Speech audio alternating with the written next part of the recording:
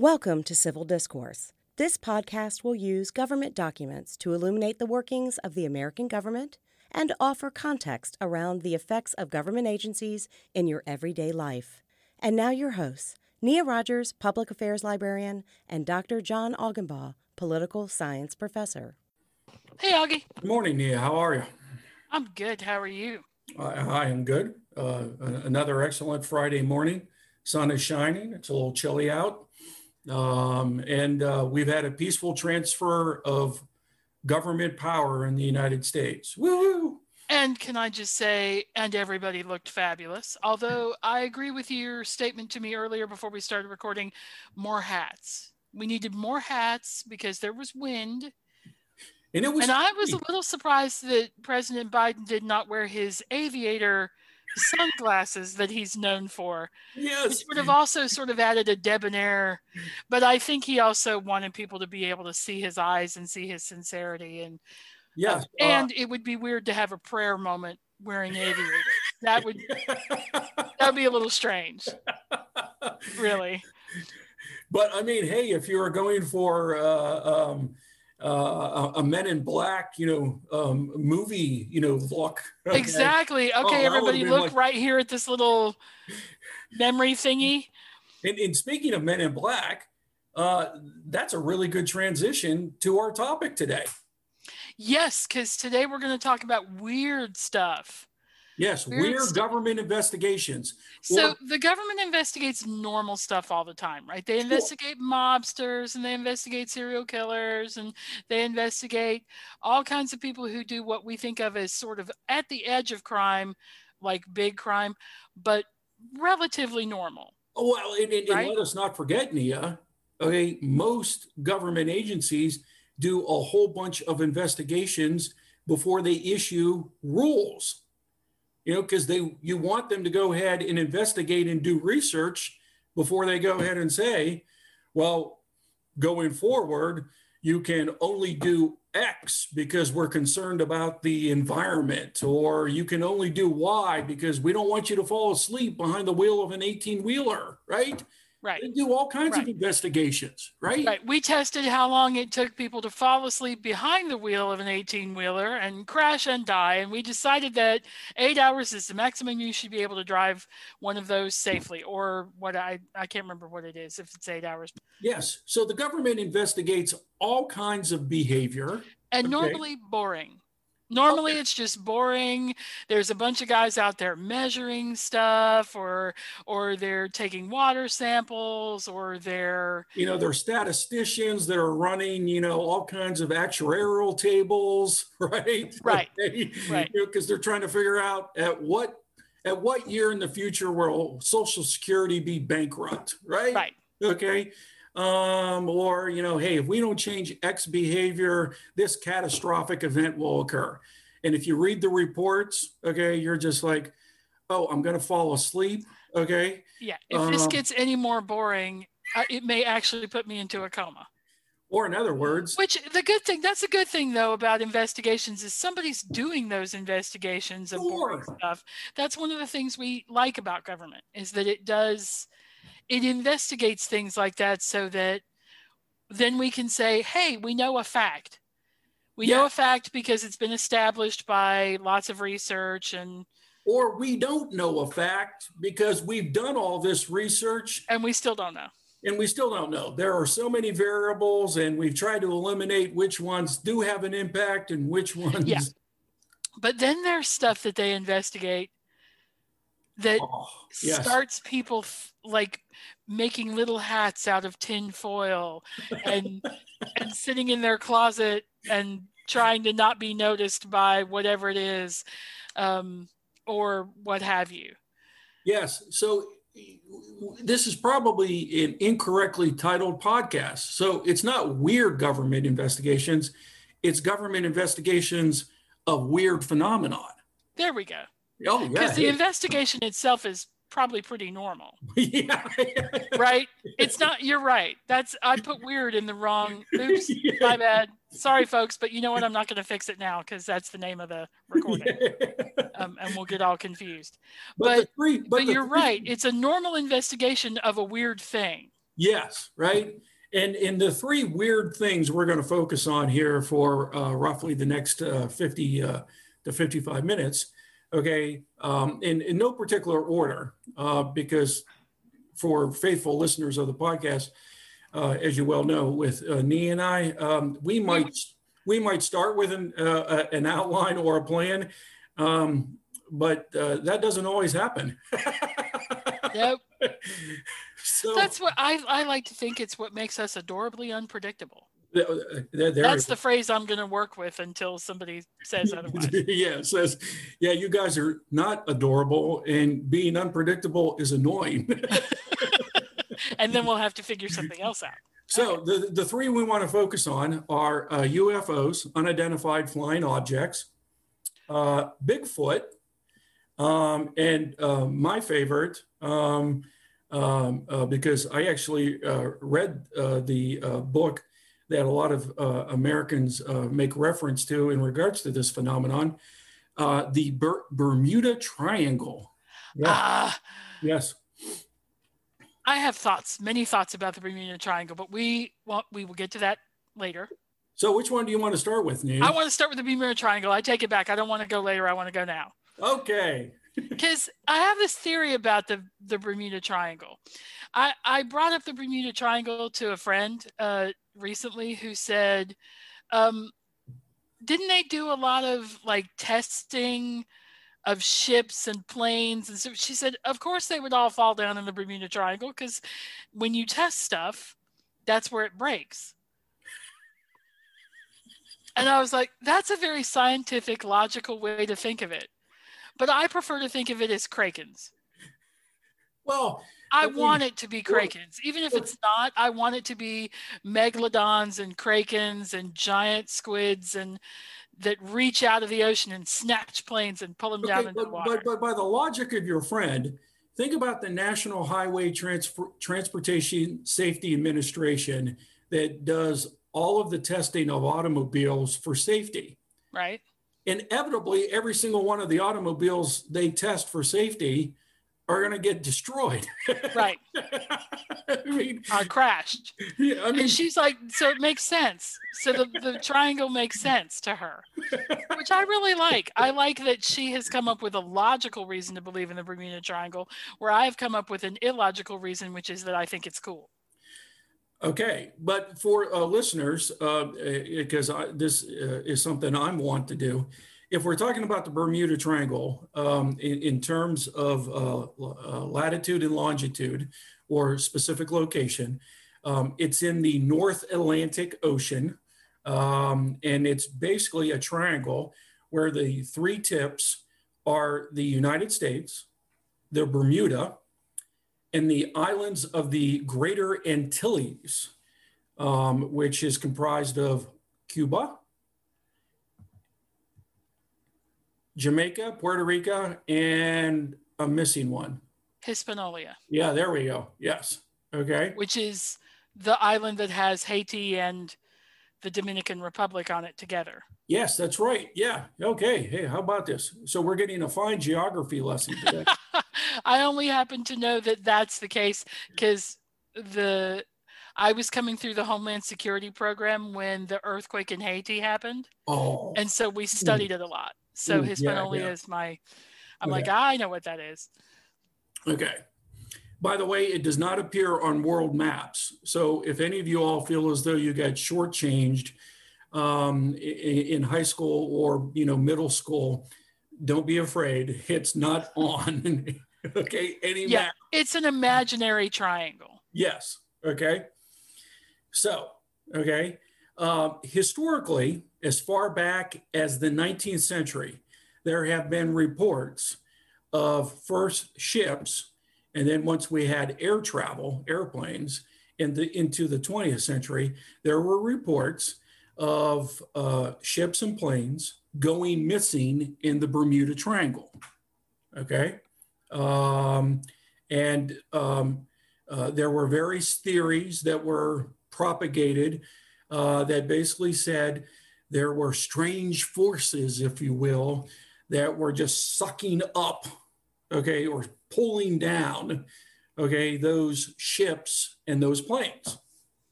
And the United States government, of course, has studied this.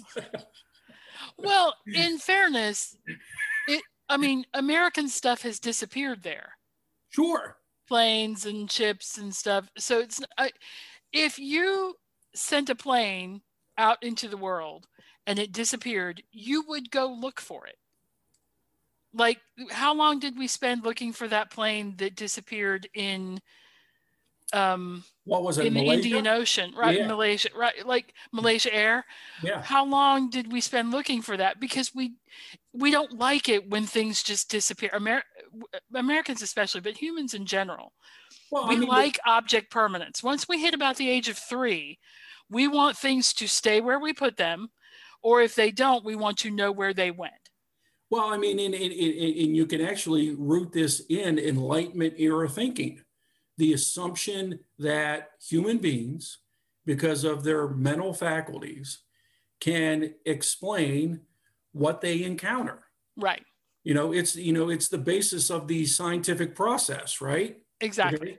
You observe, you explain, you predict, and you test. So if we can't explain, okay, something, then that entire process goes haywire. Yeah. Right? Okay. Yeah. And sometimes we don't even observe it, which is also annoying. Yeah. It was there a minute ago and now it's gone. Yeah. And we don't know what happened. Yeah. And we get frustrated as humans. We want to go find out what happened. Yeah. So, but the popularity of this phenomenon known as the Bermuda Triangle definitely arose in the 1960s and 70s. There was really that late. Yes, it was really that late. Yep. The research that I've done suggested that first Vince Gaddis used the phrase in a Pulp magazine article. Okay. And of course, okay, that is so pejorative, Pulp magazine article, okay, because it wasn't in a well-established, if you will, literary magazine, right? But he went ahead and described a triangular region that has destroyed hundreds of ships and planes without a trace. Now, the book that I referenced a few moments ago is Charles Berlitz's, and it was a bestseller. Okay, The Bermuda Triangle. Yes. Yes. Yes. And there was a TV movie that was made, okay, based on the book. Okay. There always is. Okay. And I remember watching it, right? I was just like, Mom, okay, we can never fly there. And of course, my mom was just like, why would we fly? Exactly. Okay. Well, on our next trip to Cuba, Mom, we have to be really careful about, Yeah. Okay. Probably not happening. I think my mom. Sorry, when we were kids, Cuba was embargoed. You couldn't. Yes, right. You couldn't go to Cuba. I remember my mom using that conversation as a rhetorical axe against my dad because we never went anywhere on vacation, right? Okay. John wants to go to the Bermuda Triangle. I would just like to be able to travel out of state. Okay. And I was just like, don't pull me in on this. Oh, that's okay. So I remember that book being huge. Oh, it was in the year it came out, and everybody got fascinated by it, and then they decided we will solve it, right? Like, that's of course what humans do. Well, the reason that it's not been solved is because I haven't put my input in, because once I start to investigate, of course it will be solved, and it's still not solved, is it? No. Or solved in the sense of it's not explained as a phenomenon. Yeah, I mean, because we've had two federal government agencies, the National Weather Service and the Department of Energy, have issued, if you will, reports where they investigated the phenomenon. And if you read both, Nia, what do both conclude? I'm guessing, yeah, they're but in more bureaucratic language. Yeah, I mean, they basically have concluded. By the way, there's also been environmental groups who have studied it. But basically, they have all concluded there is no such thing as a Bermuda Triangle. Okay.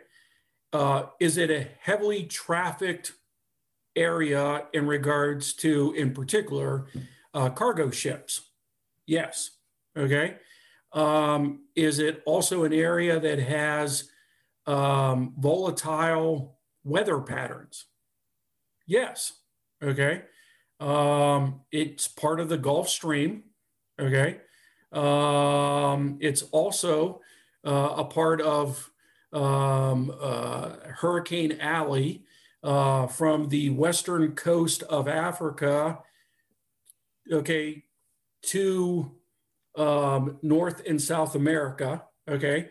So if any of you... I was going to say generally Florida or New Orleans. Yeah, but I mean, for those of you who actually follow the pathways of eastern seaboard hurricanes, almost all of them start off the west coast of Africa, okay, during mid to late summer, and then they migrate across the Atlantic. Yeah, across the Atlantic to the eastern seaboard. Right. And as Nia points out, most of them, Florida, Gulf of Mexico, Louisiana, the country of Mexico gets hit with them a lot. Okay? Yeah, the Yucatan, you hear about a lot of them making landfall there. And Cuba gets hit a lot. Yeah, Cuba gets hit a lot. The islands take a beating. Yeah, okay. In hurricane season. And by the way, one of the deepest points of the Atlantic Ocean is in the Bermuda Triangle. It's called the Milwaukee Depth. Okay. Oh. Yes. Okay. And in terms of how deep it is, it's over 27,000 feet deep. Okay. Holy cow! That's... Yes. How many miles is that? That's a bunch. What is that? 8 miles? No. A mile is 5,280 feet. Right. So you're talking about 5 miles ish. Yeah. But I mean, that's pretty darn deep. That's pretty darn deep, right? As somebody who with some regularity runs 5 miles, okay, that's a huge distance. That's a long way down. So but do you think that in part that part of that part of the reason it's gotten the reputation it's gotten and the things have disappeared is because there's just so much traffic? Like, if you're on a road and there's no cars ever, then there are no crashes. But if you're on a road where there are 10 billion cars every 2 minutes, there are bound to be crashes. There are bound to be weirdnesses. That's a really good example, Nia, because if you read the reports issued by the National Highway Transportation Safety Administration about highway traffic congestion and accidents, they have acknowledged a phenomenon of where if you live in a high traffic area, accidents and fatalities, you get numb to them because they happen with so much regularity. But on highways where there is comparatively less traffic and fewer fatalities, they usually get reported in more depth because they're so unusual. They're so unusual, right? So if you think about the Bermuda Triangle, of course, okay, there's going to be, if you will, more accidents, more ships lost, more planes that go down, in part because it is a high trafficked area and it has such volatile weather. Right. Okay. We know this. Okay. What do we not know? Well, because about the Bermuda Triangle. What do we not know? Sorry, I should have been more specific, because you and I, if we started now, we wouldn't stop talking for weeks about what we don't know. But yeah, but I mean, so because it is so deep. It's what, like 1,000 planes, 1,000 ships, 1,000 whatever that's been lost. Or, I mean, you hear stories all the time about, oh, and this thing went down in the Bermuda. Well, you don't hear much anymore, but you used to there for a while. The 3 reports that I read, and we're going to post 2 of them on our research guide, both of which come from the National Weather Service and the Department of Energy. But the 3 reports I read have all estimated, okay, that we have lost 50 ships and 20 planes. Okay? That's all? I mean, that's all. Sorry, that's a terrible. Okay. The lives lost there are immeasurably important. I'm not suggesting the lives lost, the value of the cargo and the human, if you will, production of those people, okay, who, died. That's invaluable. But that's invaluable, right? I would have thought the number would be much higher, considering the booga that the Bermuda Triangle is, right? Like, watch out and don't go there. But I like my odds if 50 ships out of thousands of ships that have passed through.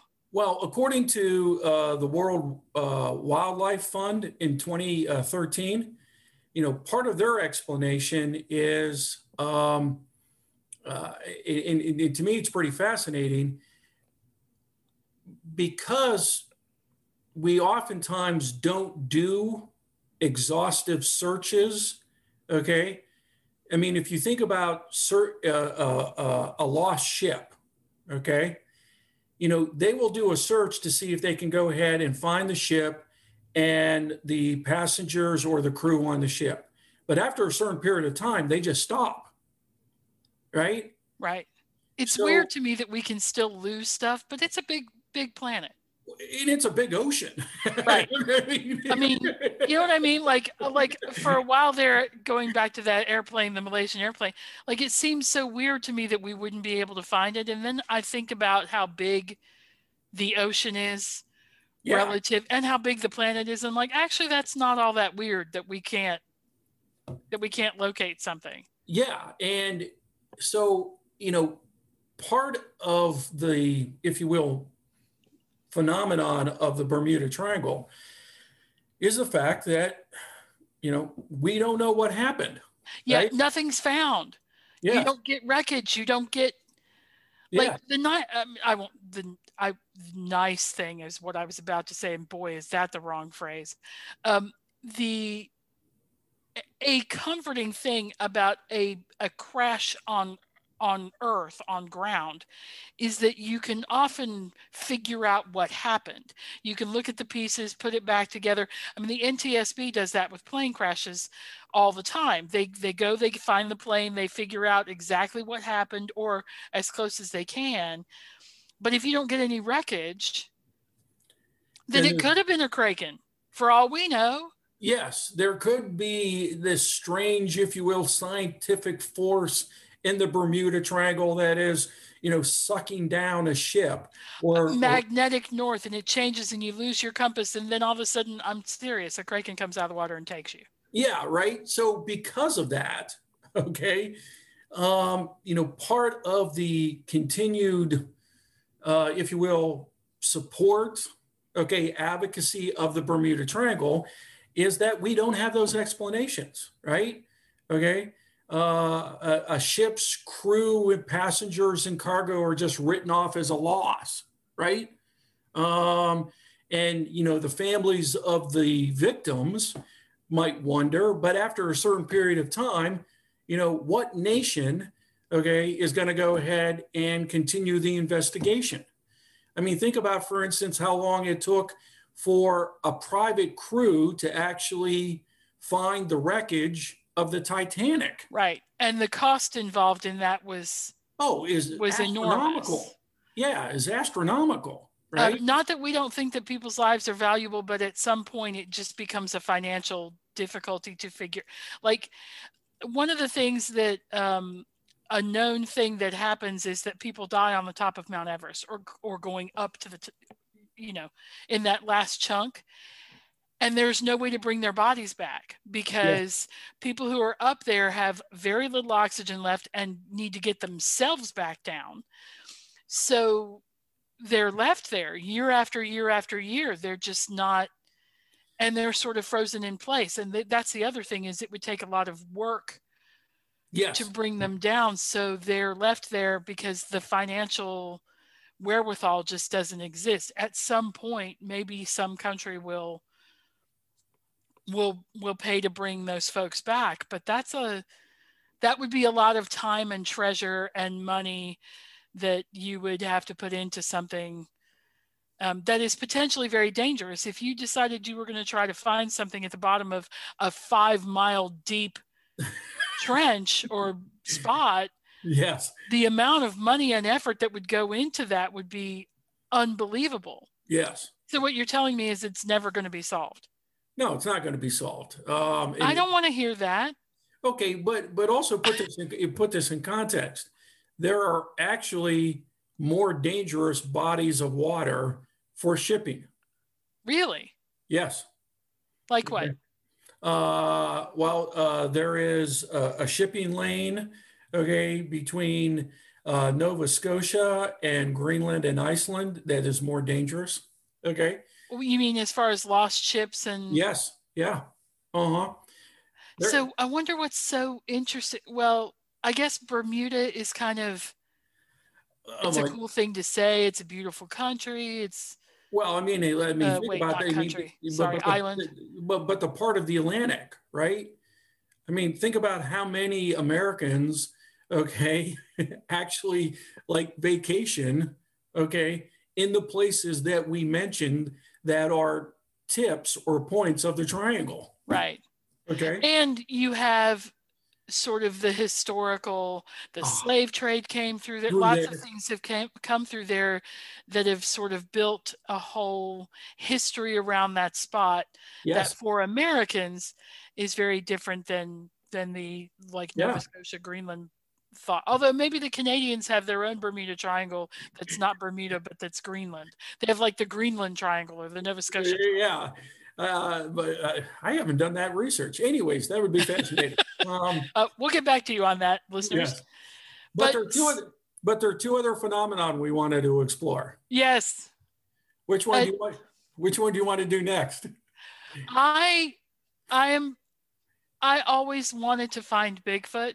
Like when we were kids and we went camping, because we went camping with church groups in the summers.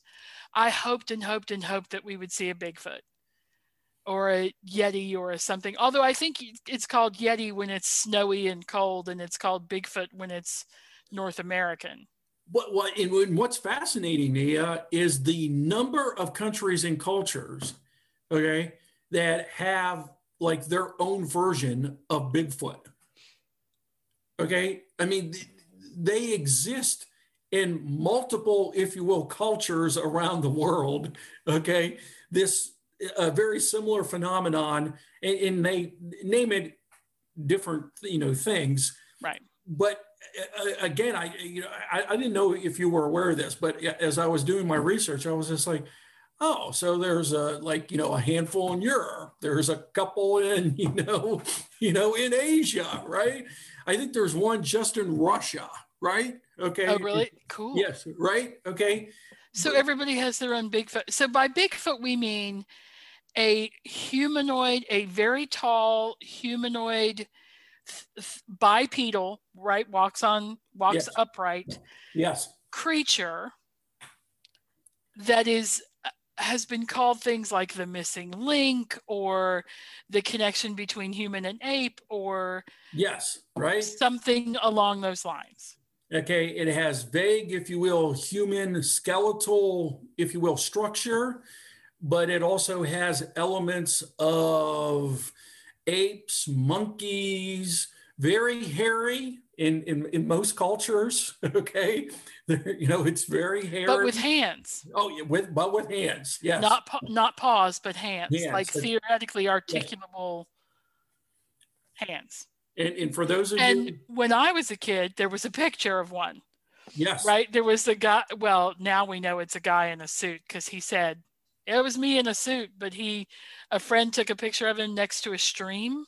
Yes, and it went wild. And I'm assuming that at that point, somebody in the government said, oh man, now we have to go investigate this thing. Well, interestingly enough, Nia, the FBI actually opened a file on Bigfoot in 1976. Really? Yes. There's an FBI file. Yes. Okay. Do they think the Bigfoot is a criminal, or do they just... No, what happened was the director of the Bigfoot Information Center and Exhibition in Oregon, a guy by the name of Peter Byrne, sent the FBI 15 hairs attached to a tiny piece of skin. Okay. And in his request to the FBI, he said his organization could not identify from what animal it came from, and was hoping that the FBI's lab could analyze and report back. Wow. So the FBI opened a file. They did their tests, and they concluded that the hair came from the deer family. So not Bigfoot. Yes, right? But that's interesting. Well, it's interesting that the FBI didn't just send the sample back and say, you're a loon, leave us alone. Yeah. You know, like the FBI was like, no, if this is a thing, we would need to know. Yes. We would need to know this was a thing. And we can say one way or another and then close the book on this. But it didn't close the book on this, I would be willing to bet. No, that is correct. What's really fascinating about the FBI's investigation was a clerk was supposed to send the lab results and report back to this Byrne guy, but it never got to him. So for years, it fed the myth that the government was refusing to do the lab test. Yes. Because they knew that it was a Bigfoot and they were trying to cover it up. Yeah. Right? Because you should always blame maliciousness when it could just be incompetence. Yeah. Poor Byrne. But you know what's also fascinating about this is and I actually have colleagues, and I'm not going to name who they are, okay? At the university, we have colleagues, Nia, who were faithful watchers of the popular TV show This Decade, Searching for Bigfoot. Okay. Yes. I mean, they watched it faithfully, right? One of my closest friends, okay? I'm not going to cast any side eye because I wanted desperately for Bigfoot to be a thing. And for years, when we would come across a track in the woods that we couldn't immediately identify, we'd be like, oh, do you think it's Bigfoot? You know, like, and then we realized it didn't have toes, or it wasn't, like it wasn't the thing that Bigfoot would need to be in order to be able to stand up. And there are really good plausible explanations why people, for instance, believe in Bigfoot or the Bermuda Triangle, or the last phenomenon that we will get to in just a couple minutes, UFOs. Okay. I mean, think about it. Bigfoot is like the ultimate symbol of pure freedom. Living off the grid, in the woods, okay? Different. I mean, think about how many of us... benefits of being human. You're upright. You have you can manipulate your environment. You can do those kinds of things. Benefits of being wild. You don't have to pay taxes. You don't have to deal with bureaucracy. Think about how many of us, Nia, at various parts in our life feel so different than everybody else, okay? And I mean, Bigfoot is so different, okay? And is able to go ahead and just get away from everybody else. Well, and there was a movie. Yeah, yeah. Bigfoot was a movie star, right? Yes. Because wasn't there a Yes. film of Yes. an Yes. encounter with a Bigfoot? Yes. Was it a TV movie or was it actually like go to a movie theater? Well, because there was a piece of footage, right? That was. Oh yeah. And then they made a movie out of. Yeah, you're talking about television.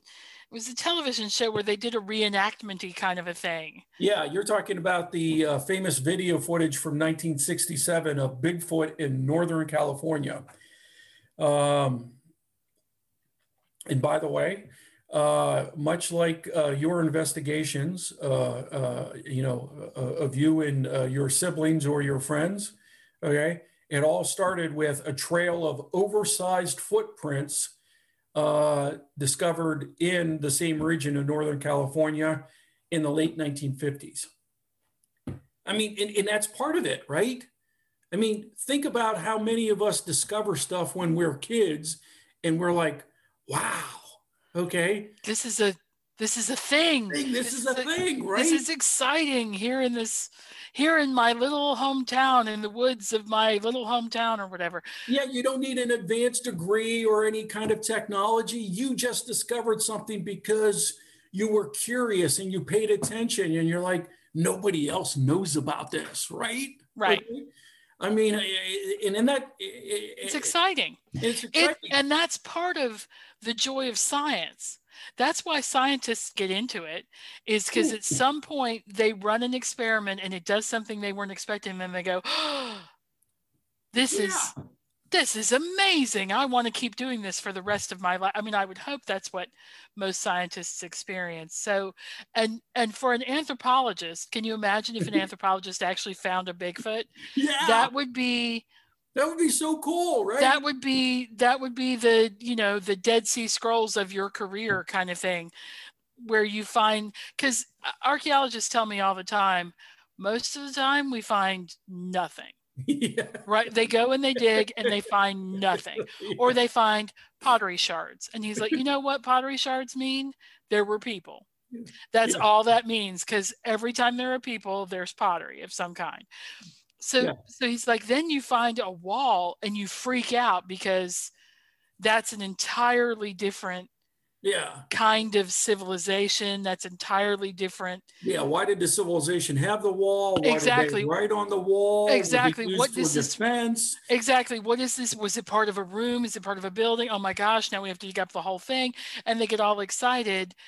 And so I'm imagining that for an anthropologist, can you imagine if they found a Bigfoot? Yes.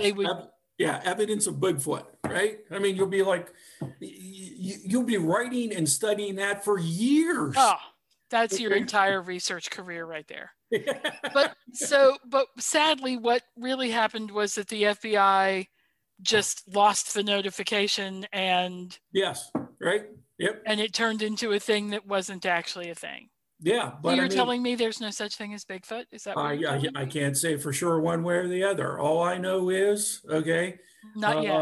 The government did an investigation of it and concluded that what was submitted to them for analysis was more than likely hairs and skin from the deer family. But they have not ruled out that.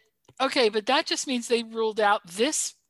Yes. This piece. That doesn't mean they've ruled out the concept of Bigfoot. That's right. Just saying, I can cling. Yes, you can still cling to it. Okay. Right? Yes.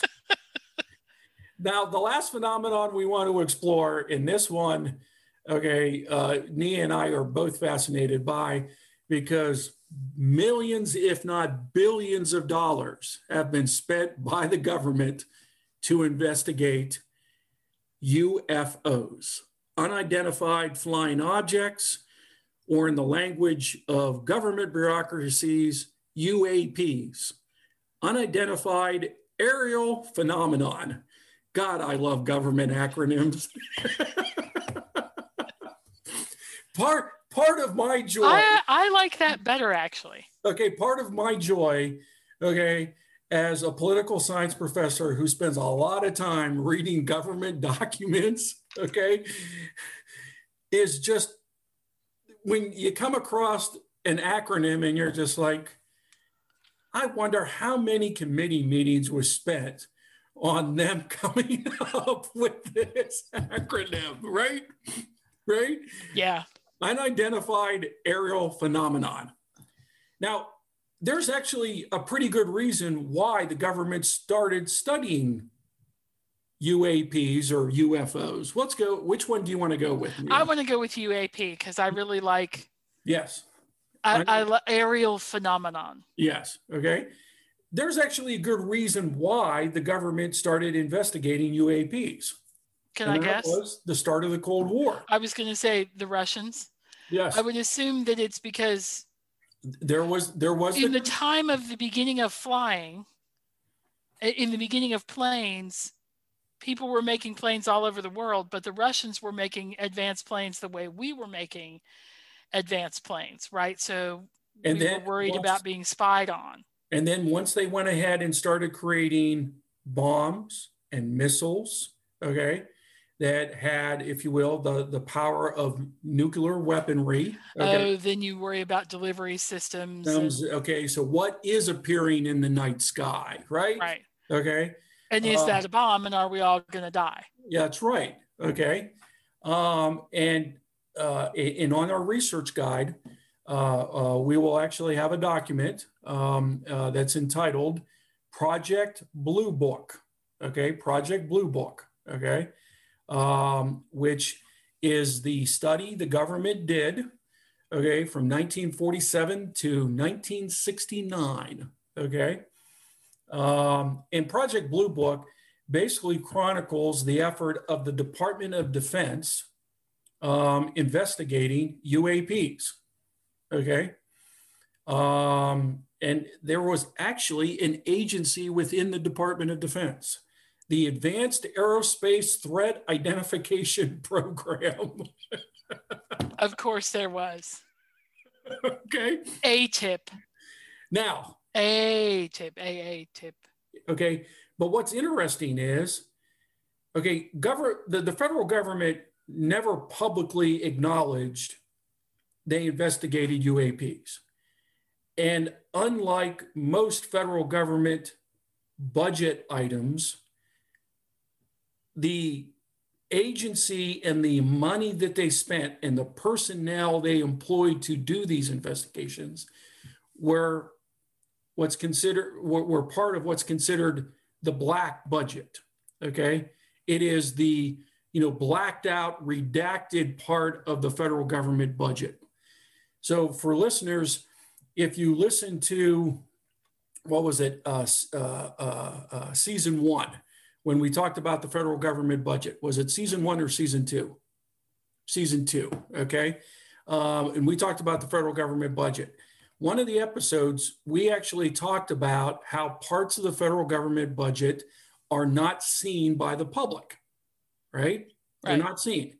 So for instance, most of the CIA's budget is black. It's redacted. You get CIA budget parentheses, magical stuff happens here parentheses, and then a very large number off to the side. That's right. Because if they told you, they'd also be telling our enemies, and we don't want to do that. So, because if you know how to read a budget, okay, then you would know exactly what was being spent on what and how to do, and how to counter it.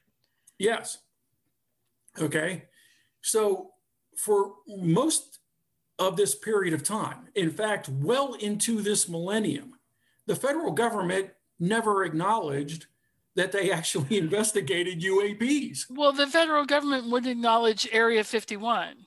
And people are like, we can see it, right? Like we're standing next to it. There's a big fence and it says, don't come in here, no trespassing. And Nia, what's Area 51 for our listeners who might be unfamiliar with Area 51? What is it in the real world, or what is it in my imagination?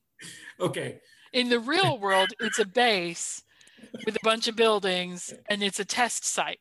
Yeah. But in my imagination, it's where they keep the aliens that have landed on UAPs. So, I mean, I'm just saying. Area 51 is located Okay, in what part of the country? In the desert out west in Arizona? New Mexico? Is it in New Mexico or Arizona? I'm that guy. I can't remember which one, but it's I know it's out in the desert. And that's in part because when you're testing planes and things like that, you need big, long runway spaces. And so the part of the country where you could get those back then. Nevada, it's located in Nevada. Okay. Nevada Test and Training Range. Yep. Yeah. So but you need big open space in order to be able to take off. If you're trying to figure out wingspan and all kinds of stuff like that, that's why you have to build those out west. It's not because, although the conspiracy part of me says it's because there's less population and nobody will see what you're doing. But that's because I'm a conspiracy nut sometimes. But I didn't realize it was in Nevada. Now I'm embarrassed. But no. But to your point, okay, when the country was building, okay, first the atomic bomb, okay, but then when it started to, if you will, test nuclear weapons, they needed to do it in places that were sparsely populated, okay? Yeah, they called it the Manhattan Project, but they couldn't actually build it in Manhattan because that had been pretty dangerous. It could have been extremely dangerous. Yeah, it could be. I mean, I'm just saying, that doesn't seem like a good idea at all. Okay. But they also wanted it in remote areas, so it would be very difficult, okay, for the public and the press to see what was going on, but also for our enemies to be able to see what was going on. Right. But anytime there is secrecy, and I'm glad you went ahead and talked about the conspiracy part of this. Anytime there is secrecy is when you start seeing conspiracy theories develop, right? Okay. Oh, I mean, think about, for instance, as recent as, 2.5 weeks ago, the January 6th attacks on the Capitol. You're already beginning to see conspiracy theories because the investigations that have begun have been done in secret, okay?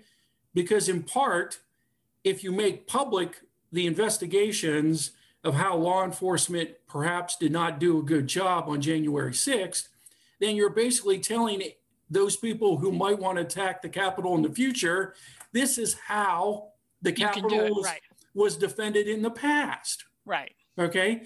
So there is, part of the reason why conspiracy theories develop is when the government does things in secret, then people fill in the details, okay, that are seemingly unexplained. Well, and if you're going to deny a UAP and a whole bunch of people saw it, right, and you come out and you do the, as they say in the Men in Black, the flashy thingy, and try to make people's memories go away, right? Unless you have one of the flashy thingies, people remember that it happened. So they're like, well, why are you not telling us what's going on? Oh my gosh, it was aliens. It's an invasion. We're all going to die. It's H.G. Wells, right? Like it's War of the Worlds all over again. And so it becomes that because the government tries to say it wasn't anything instead of saying, well, we were trying this balloony thing and it was terrible and it got away from us and we're embarrassed that y'all saw it. And so we'd like you to just ignore it. If they just said that, people would go, oh, okay. Or how about this? Okay. But instead they're like, no, nothing happened. You didn't see it. And then you're like, well, no, I did see it. And now you're gaslighting me. Yeah. So, yes. So now I'm going to make up reasons why you would lie about it. And there's when I was doing my research, I came across a great quote from an astrophysicist at MIT, Sarah Seeger. Okay. Where, she, was very cautious, okay, about not equating, okay, not knowing the origin of an object with, if you will, aliens from outer space, right? Right. Just because it's weird doesn't make it alien. Yeah. I mean, because, and she makes really, but she makes a really good point. What people sometimes don't understand is science doesn't always explain everything, right?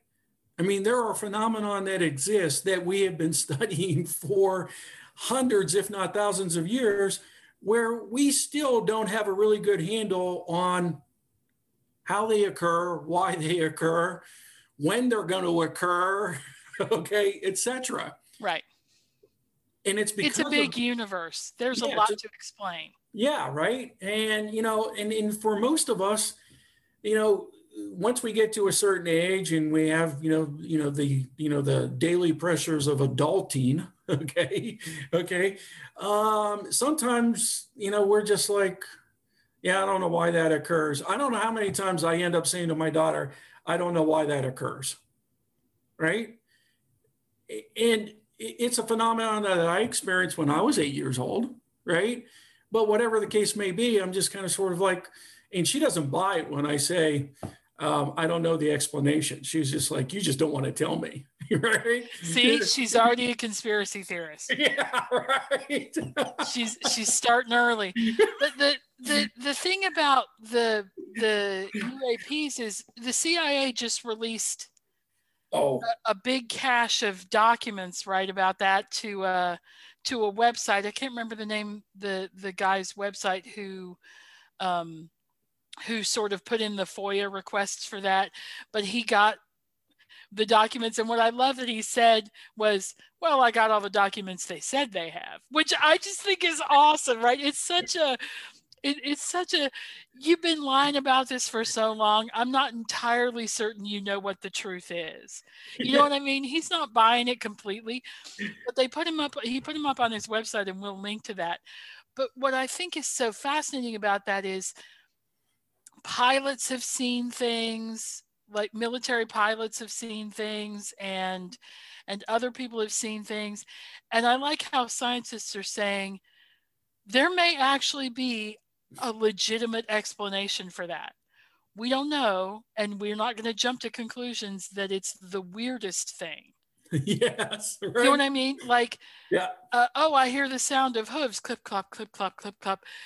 I'm not going to assume it's a zebra. If I'm living in Richmond, Virginia, I'm going to assume it's a horse or a goat, right? Yeah. But if I'm on the Serengeti, I'm going to assume it's a zebra. Like, context is everything. Sure. I mean, and for me, the public administration geek that I am, I'm just fascinated by the fact that the federal government stopped funding investigations of UAPs during the Bush 43 administration, but Senator Harry Reid from Nevada reinserted it back into the federal government budget in 2007, saying that for national security reasons, we need to know. And I was just like, yes, okay. I mean, this highlights so much about how our government works, right?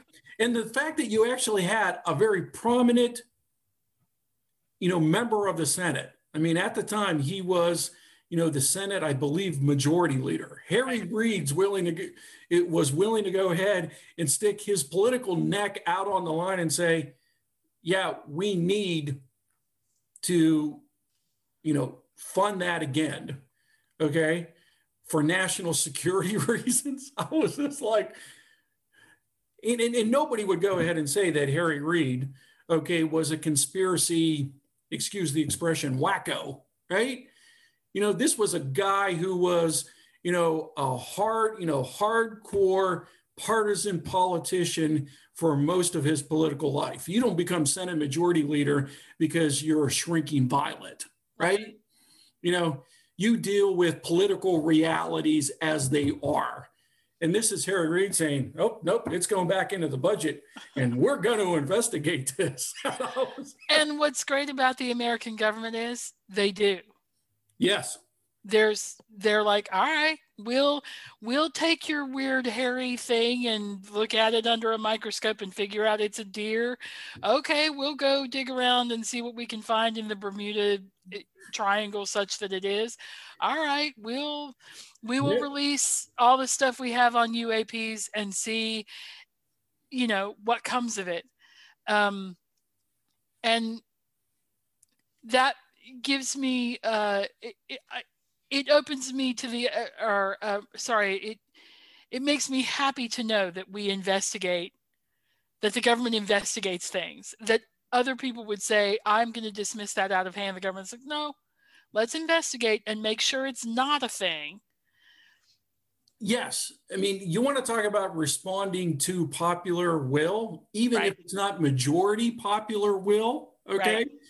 I mean, these are just 3 examples where the government has spent significant monies, okay, putting some of their best people on the assignments, and they've issued reports. Okay. I mean, again, this just, you want to talk about your government being responsive? Okay. This is a good example, right? Okay. I mean, because, I've read the public opinion polls. Most Americans don't believe Bigfoot exists, but a significant percentage do. Okay. And the government's gone ahead and said, well, hey, we think it came from the deer family, right? UAPs, okay? We can go ahead and couch this in terms of national security, but hey, at the end of the day, there are a whole bunch of Americans who are like, I've seen stuff in the nighttime sky. And I'm curious. Right? And it's your job to go find out what it is. That's the whole point of government. Yes. Yeah. Yeah. Go figure that out and come tell me what it was. Yes. Okay. I love the government. But anyways, have fun reading the stuff we posted on the research guide. I just absolutely loved reading it. And if there's something else that you know of that the government is investigating, let us know and we will look into it. Yep. Thanks, Augie. Thank you, Nia. Have a good day. You too.